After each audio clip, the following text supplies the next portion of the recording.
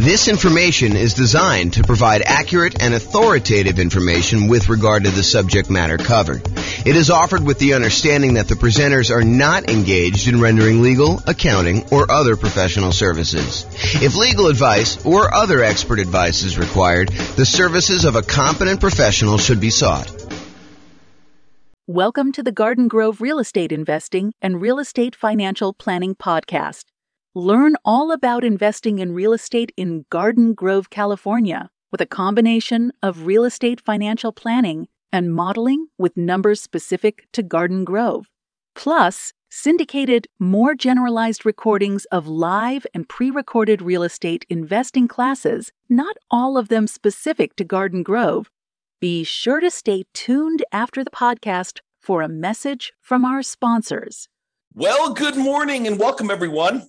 I am your host, James Orr, and this is another very short, I anticipate, episode of the kind of podcast series we've been doing for buying a property in the next 90 days when prices are high, interest rates are high, and rents are up, but not quite enough to counteract the higher prices and higher interest rates. And today's class is on something that we've mentioned quite a bit. We've sort of talked about sort of not comprehensively, but it's the idea of all the different ways to pay for private mortgage insurance. We're calling it the 3 strategies to pay private mortgage insurance. Now, remember, in most cases, a lender's going to want you to put 20% down. And you may want to say to them, hey, listen, I know you want me to put 20% down. However, I would really prefer, if I'm going to invest in real estate, to put less than 20% down. If you're house hacking or you're doing nomad, or even if you're trying to buy a property as a non-owner occupant, investor property that you're not moving into, and you want to put less than 20% down, like let's say you want to do a 15% down non-owner occupant loan, the lender will say to you, okay, I would prefer you put 20% down.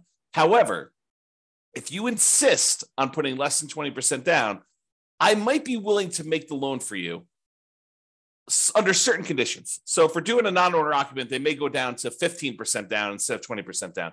For the nomad or house hacking one, you could buy those with nothing percent down. You could buy it with 0% down, like a USDA loan or a VA loan, as long as you're moving into the property and you qualify for those loan programs. One of them is for rural properties, the USDA loan. The other one is for people that have VA benefits, the VA loan.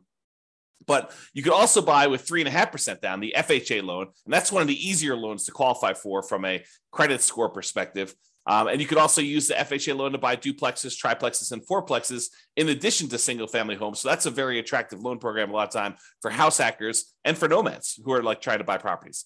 But then a lot of times you may want to buy these kind of like low down programs, like a 5% down conventional loan, or if you're buying your first property, maybe a 3% down conventional loan program. And from time to time, they'll come out with different loan programs. Like for a while, there was a 1% down conventional loan program, which I don't think is available anymore as of the time of this recording, which is May 23rd, 2023. But if you're going to go and you're going to put less than 20% down, the lender may say to you, look, okay, I'm willing to do that for you. However, I'm probably going to give you a higher interest rate than what you do if you put 20% down.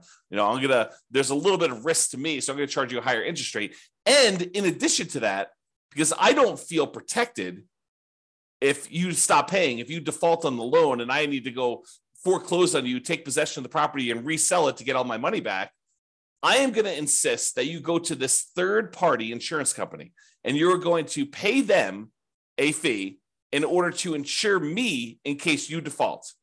And they will protect me up to a certain amount on the property in case I need to foreclose on you and I need to sell it and I don't get all my money back. Okay. And so they may say to you, look, we're willing to do this. It's less than ideal for us. So we're going to charge you a slightly higher interest rate. We are going to insist that you pay this third-party company, a private mortgage insurance company, in order to insure us in case you default. Okay. So how do you pay this third-party company? It's not the lender. It's usually a third party, a separate company from the lender themselves that actually insures against them having a loss in case they need to foreclose. Okay, so the 3 ways to pay private mortgage insurance is, number 1, an upfront lump sum fee, like a one-time relatively large payment that is like a one-time insurance premium. It's almost like title insurance, right? With title insurance, we're not paying monthly. We're not paying yearly. We're only paying one time every time we have a transaction. So every time we buy or sell a property, we're usually buying or selling, providing or buying a title insurance policy, which protects the title of the property in case there's an issue with the record of ownership, which is what title is, or liens or encumbrances on the property, then we have insurance for that. Well, similarly, with PMI, you could choose to make a one-time upfront lump sum payment and get coverage for the PMI payment, PMI service, like the private mortgage insurance, okay? Or number two, we could increase the interest rate from the lender and have the lender give us a credit, which is then used to pay for the private mortgage insurance, right? You understand when you go to get a loan, the lender will say to you, look, if you don't want to pay any fees, the rate is this, whatever it is, 7%, let's say. However, if you want to, you could pay us extra money. You almost think of it as like paying interest in advance, but you could pay us a lump sum of money. You could pay us, $5,000, and we will lower the interest rate from 7% to 6.875. So you could buy down your interest rate. Or the lender says, look, if you don't pay anything, if you don't want to pay any, points in order to change the rate is 7%. But if you want to, if you voluntarily take a higher interest rate, we will actually give you some money. We'll give you a credit that you can use to cover some of your closing costs. And so the lender says, look, if you voluntarily take 7.125, we will pay you $4,000. So it works in both directions. Now, you can't do this and say, okay, I'll take 17%, you give me $120,000. Doesn't work to that extreme. There's limits as to how high you can go in both directions. You can't buy it down to zero, okay? So you can buy this thing down a little bit. You can pay, a little bit of money. You can buy it down, in some cases, half point, a point. You might be able to get a credit for a little bit. There are limitations usually on a loan as to how much you can do there. So you can choose to voluntarily tell the lender, look, I don't want 7%. If you give me 7.25 or 7.375, then you could pay the private mortgage insurance from the credit you're giving me. And so it's sort of like a, in quotes, lender paid private mortgage insurance because the lender is paying it for you and they're baking it into the rate.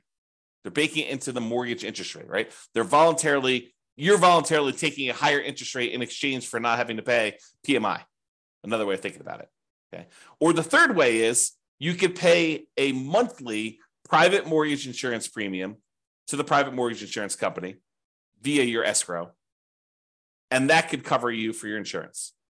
Now, and sometimes there are combinations of these. You may have an upfront premium and a monthly premium.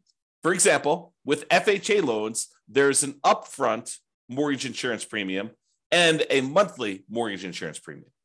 Okay. Now let's look at each one of these to kind of go through a little detail. And we're going to talk about the pros and cons of each because there are some significant advantages to doing one way or another. And depending on what you're trying to accomplish and what your plans are with the property, you may want to do one versus another. Okay. So let's talk about that upfront lump sum PMI fee where you just pay one big chunk all at once, one time when you acquire the property. So you pay that one time upfront lump sum payment for private mortgage insurance instead of paying it monthly. So what are some of the benefits of doing it that way? Well, number one is you don't have to worry about the loan to value of the property and when private mortgage insurance drops off. So with the other payments, the other types of private mortgage insurance options, like the monthly one, in some cases, FHA being an exception, where FHA, depending on how much you put down, doesn't go away ever.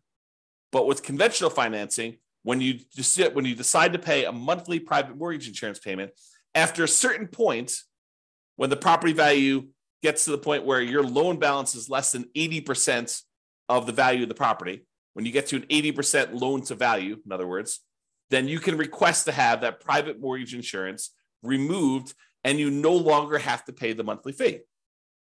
Well, if you choose to do the upfront lump sum payment, you don't have to worry about all that. Well, is my property value high enough? Is my loan paid down enough? Am I really at 80% loan to value? You don't have to worry about any of that stuff. And in a lot of cases, when you go to do the monthly one and you think you're getting close to that 80% loan to value, sometimes they'll say, okay, you're relatively close. Why don't you pay for an appraisal? $800, $600, $1,000, depending on when you get it, who's doing it, all that other stuff. But it might cost you, I don't know, somewhere between $500 and $1,000 probably, in order to have an appraisal done to prove to the lender that you are at that 80% loan to value to request to have that monthly PMI removed.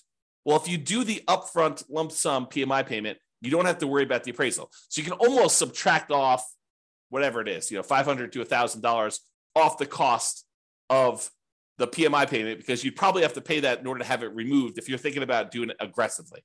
Now, if you just wait until, based on your original purchase price and the loan paying down to 80% loan to value, they probably will not require an appraisal at that point, because it's conservatively likely that you're at 80% loan to value then, and you might not have to pay for an appraisal at all.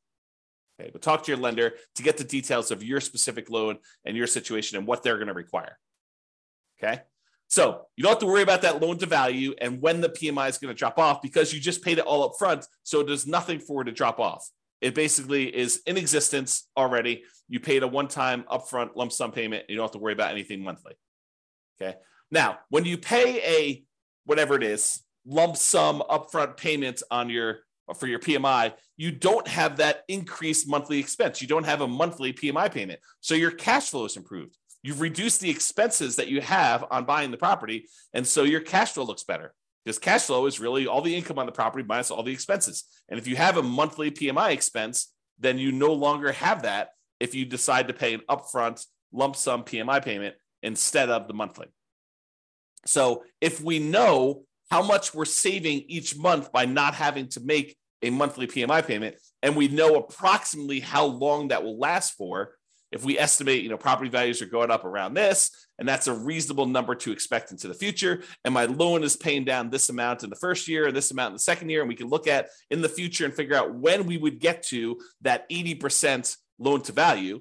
And you can look at that on the world's greatest real estate deal analysis spreadsheet. You can look up what the estimated loan to value is at the end of any given year on there. And you can see when about it will drop off to about 80% based on your kind of assumptions you put into the spreadsheet. So you can go look at that. And so you could say, okay, well, by paying this upfront lump sum PMI payment, wow, it's a tongue twister, versus doing it monthly, you could say, look, okay, I basically am saving myself $200 a month by not having to make this PMI payment for this amount of time. So I could look at what the overall return was, not having to make those payments on the amount that I had to invest. And you could calculate a return on investment for that. Now it's estimated, right? Because we really don't know until the future actually happens when the PMI, if you were paying it monthly, would drop off. It's possible property values go up a lot faster than we estimated, and it can come off sooner. It's possible that property values do not go up, that they go down, and that we have that PMI on there longer than we expected. So we're really doing an estimated calculation as to whether or not we should do this upfront lump sum payment and what the return is going to be on that by how long we might possibly have the monthly one. Okay. And it might be, when you're thinking about this, and you calculate your return on investment for doing the upfront lump sum one, and based on not having to make those monthly payments, it might be better from a return on investment or cash flow perspective by taking the same money and instead using it for additional down payments and or buying down your interest rate. So when you look at these calculations, you say, okay, look, I've got an extra $10,000 sitting on the sideline, right? I've got all the down payment I need to do the deal. I've got my negative cash flow set aside. I got my reserves set aside. I'm all ready to go. However, I've got this extra 10K. What should I do with the 10K? Well, one option is I could possibly decide, instead of doing monthly PMI, I could pay the upfront lump sum PMI and not have to worry about a monthly payment. Okay, that's one thing. We could look at what the return would be on taking that money and doing that. We could estimate what the return would be. Or I could say, look, maybe instead of doing paying PMI up front, maybe I could take the $10,000 and add it to my down payment. So instead of putting whatever it is, 5% down, now maybe I'm putting 7% down, or 8% down, or 10% down, whatever it happens to be. So you could choose to do that. You can look at how that would improve your investment by using the world's greatest real estate deal analysis spreadsheet and playing around with this, saying, okay, what if I put 10K more in my down payment? How would that impact everything? How would that affect my returns? How would that affect my cash flow? Like, I look at all those different things. Or instead of actually taking that $10,000 you have on the sideline and using it for additional down payment, you could choose to go to the lender and say, okay, Mr. and Mrs. Lender, what if I gave you $10,000? How much could I buy my interest rate down for? And they could tell you, well, for $10,000, that's about whatever it happens to be, 3.2 points. And so you could buy it down for, down to this if you decided to do that. And they may say, it's 0.875% percentage points better. So if you had a 7% loan, maybe it's down to 6.125 now. You're like, oh, that's pretty good. That would improve my cash flow by this, and that would be better for me. And you could plug that into the world's greatest real estate deal analysis spreadsheet, and you could calculate which one of those three options is best for you. Paying the upfront lump sum PMI payment, paying additional down payment, or buying down the interest rate and seeing which one of those three options gives you the best overall deal. And it might matter what you plan on doing with the property. And that's sort of the subtext of this, right? If you're planning on holding the property for 30 years and eventually paying off that loan completely, and you don't plan to refinance ever, then maybe buying down your interest rate is one of the better options because that savings lasts for the entire 30-year period. And you can look at that. Or maybe doing the extra down payment makes that sense. But if you're planning on selling the property within a year or two or three or four, you're using this as like a rocket booster fuel in order to grow your investment to a certain point, but you're really planning on selling that property and either 1031 exchanging into another property or taking the equity in the property after all your expenses, your true net equity, after all your expenses, and you're going to redeploy that money somewhere else, then maybe you don't want to buy down your interest rate. Maybe you do want to do an additional down payment, or maybe you want to just keep the money on the sideline and not do any of these options. So it's really up to you to decide what your plan is and what is the best use for your money, depending on what you're intending to do with the property. Now, when you do decide to do the upfront lump sum PMI fee, it does not hurt your debt to income, which is one of the benefits. So instead of choosing to have this extra monthly fee on there, the monthly PMI version, which would impact your debt to income, when you go to calculate and qualify for the next loan or even this loan, it is going to impact what your debt to income ratio is for buying the property. When you do the lump sum one, it doesn't. So if you were really close on your DTI numbers, one of the options could be for you to choose to pay the upfront lump sum PMI payment to improve your DTI and get below whatever ratio you need for that particular loan or that particular interest rate. Because sometimes DTI will impact your interest rate in some cases. Okay. Especially if you're high, you get penalized if you go too high. That's what I'm thinking of. All right. So the benefits are you don't have to worry about loan to value. And when it pays off, you get improved cash flow and it does not hurt your debt to income ratio. Now, what are the downsides of doing this upfront lump sum PMI payment? Well, number one is you're paying a big chunk up front. You got to have that money. If you don't have the money, it's not an option. Right. And if the market is appreciating very quickly and you have a very low interest rate, you're gaining equity and lowering your loan to value very rapidly, right? Because the market's going up, so your property value is going up, and the lower your interest rate is, the more you're paying in principal on that loan early on. It's lower interest rates actually pay a little bit more in principal payment with each payment that you're making. So if you got a low interest rate and property values are going up, then the spread is increasing quickly. And so your overall loan to value, the amount of your loan balance compared to the value of your property, is actually improving. And so you might not be paying that monthly PMI for very long at all. So in a fast appreciating, low interest rate environment, which we saw pretty significantly over the last, 5 years or so, you may be choosing to pay this upfront lump sum payment when you would be paying your monthly PMI for a very short period of time. And so much so that if you're seeing these really rapid increases in property prices, like 10% plus, which we saw in some markets, then you might actually run into a different problem, which is a minimum that the PMI must remain in place. Some PMI companies may say you need to leave this policy in place for at least a year if you're paying monthly. Okay. And if that's the case, then you may run into that. If property values went up 10% and you paid down your loan a little bit and you put 8% down your loan to begin with, well, a 10% increase in paying down the loan, a couple of percentage points, you're already at 20% at the end of the year. So realize that could be a potential issue. Okay. All right. So that's upfront lump sum PMI fee. What about the lender paid, where you choose to have the lender, you choose to voluntarily take a higher interest rate and the lender gives you a credit, which they then use to pay for your PMI? Well, you could pay money to reduce your interest rate. You could also use it the other way, where you get a credit for voluntarily taking a higher rate. Okay. Now, the benefits of doing this is this might actually be slightly lower monthly amount than if you actually had the PMI payment. When you get both payments, they may say, look, your total payment, principal, interest, taxes, PMI, everything rolled into one is $2,000 a month if you decide to pay the PMI. However, if you decide to increase your interest rate, maybe your payment is $1,975. So it's $25 a month cheaper, as just an example, if you decide to take the higher interest rate. Sometimes it goes that way. Sometimes it goes the other way, where actually raising the interest rate is a little bit higher. You got to actually price them both out and look at them to see which one is which. But what's different about voluntarily taking the higher interest rate versus having just the PMI payment be higher? Like, let's say, taking the higher interest rate is $25 a month cheaper. Well, the difference is that this new payment, the new higher interest rate payment, lasts for 30 years. However, the PMI payment only lasts for whatever it is, 3, 4, 5, 6, 7, 8 years before you actually get to 80% loan to value. And that PMI would then drop off with conventional financing. So even though it's $25 cheaper, once the PMI drops off after 3, 4, 5 years, once you get 80% loan to value, then actually it may reverse, and that may then become more expensive than if you had it the other way.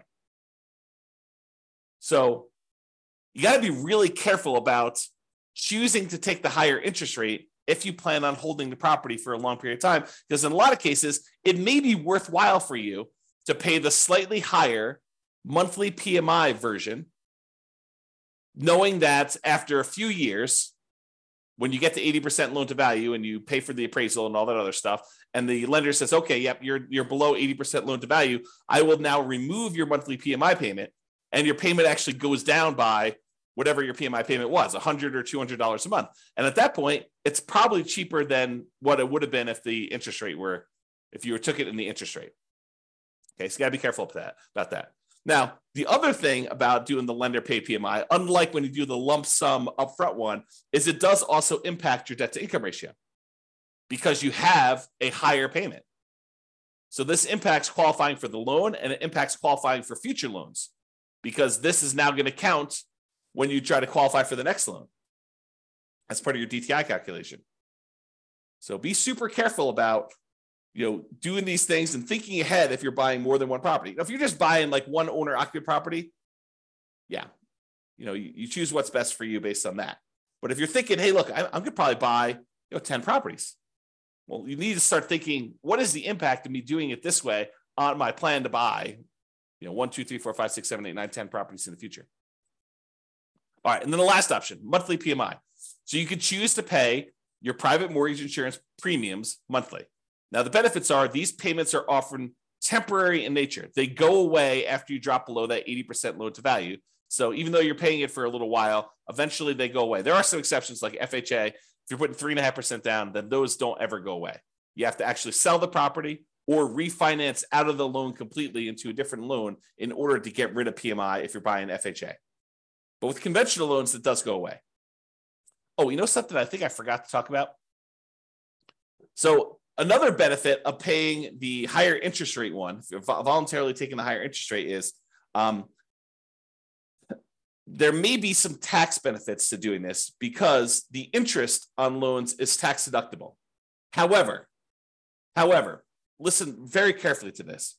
The overwhelming majority of taxpayers are choosing to take the standard deduction, and so this will not come into play for you if you're doing this for owner-occupant properties.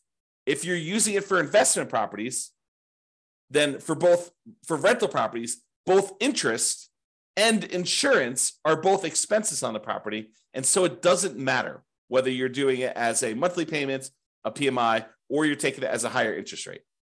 All right. So realize that, if you're an owner occupant, insurance is not tax deductible, as far as I know. I'm not an expert on taxes. Verify this with your CPA. But my understanding is if you're an owner occupant, the insurance is not tax deductible. However, mortgage interest is if you choose to itemize your deductions. However, most people are not choosing to itemize their deductions because the standard deduction is so high right now that most people are choosing just to take the standard deduction. So to make a decision based on that, I think is silly. You don't want to, what is the saying? The dog wagging the tail wagging the dog. You don't make decisions for tax savings, right? You make decisions and then you look at the tax kind of implications of that and you see if you could live with those. But it's not like you're optimizing.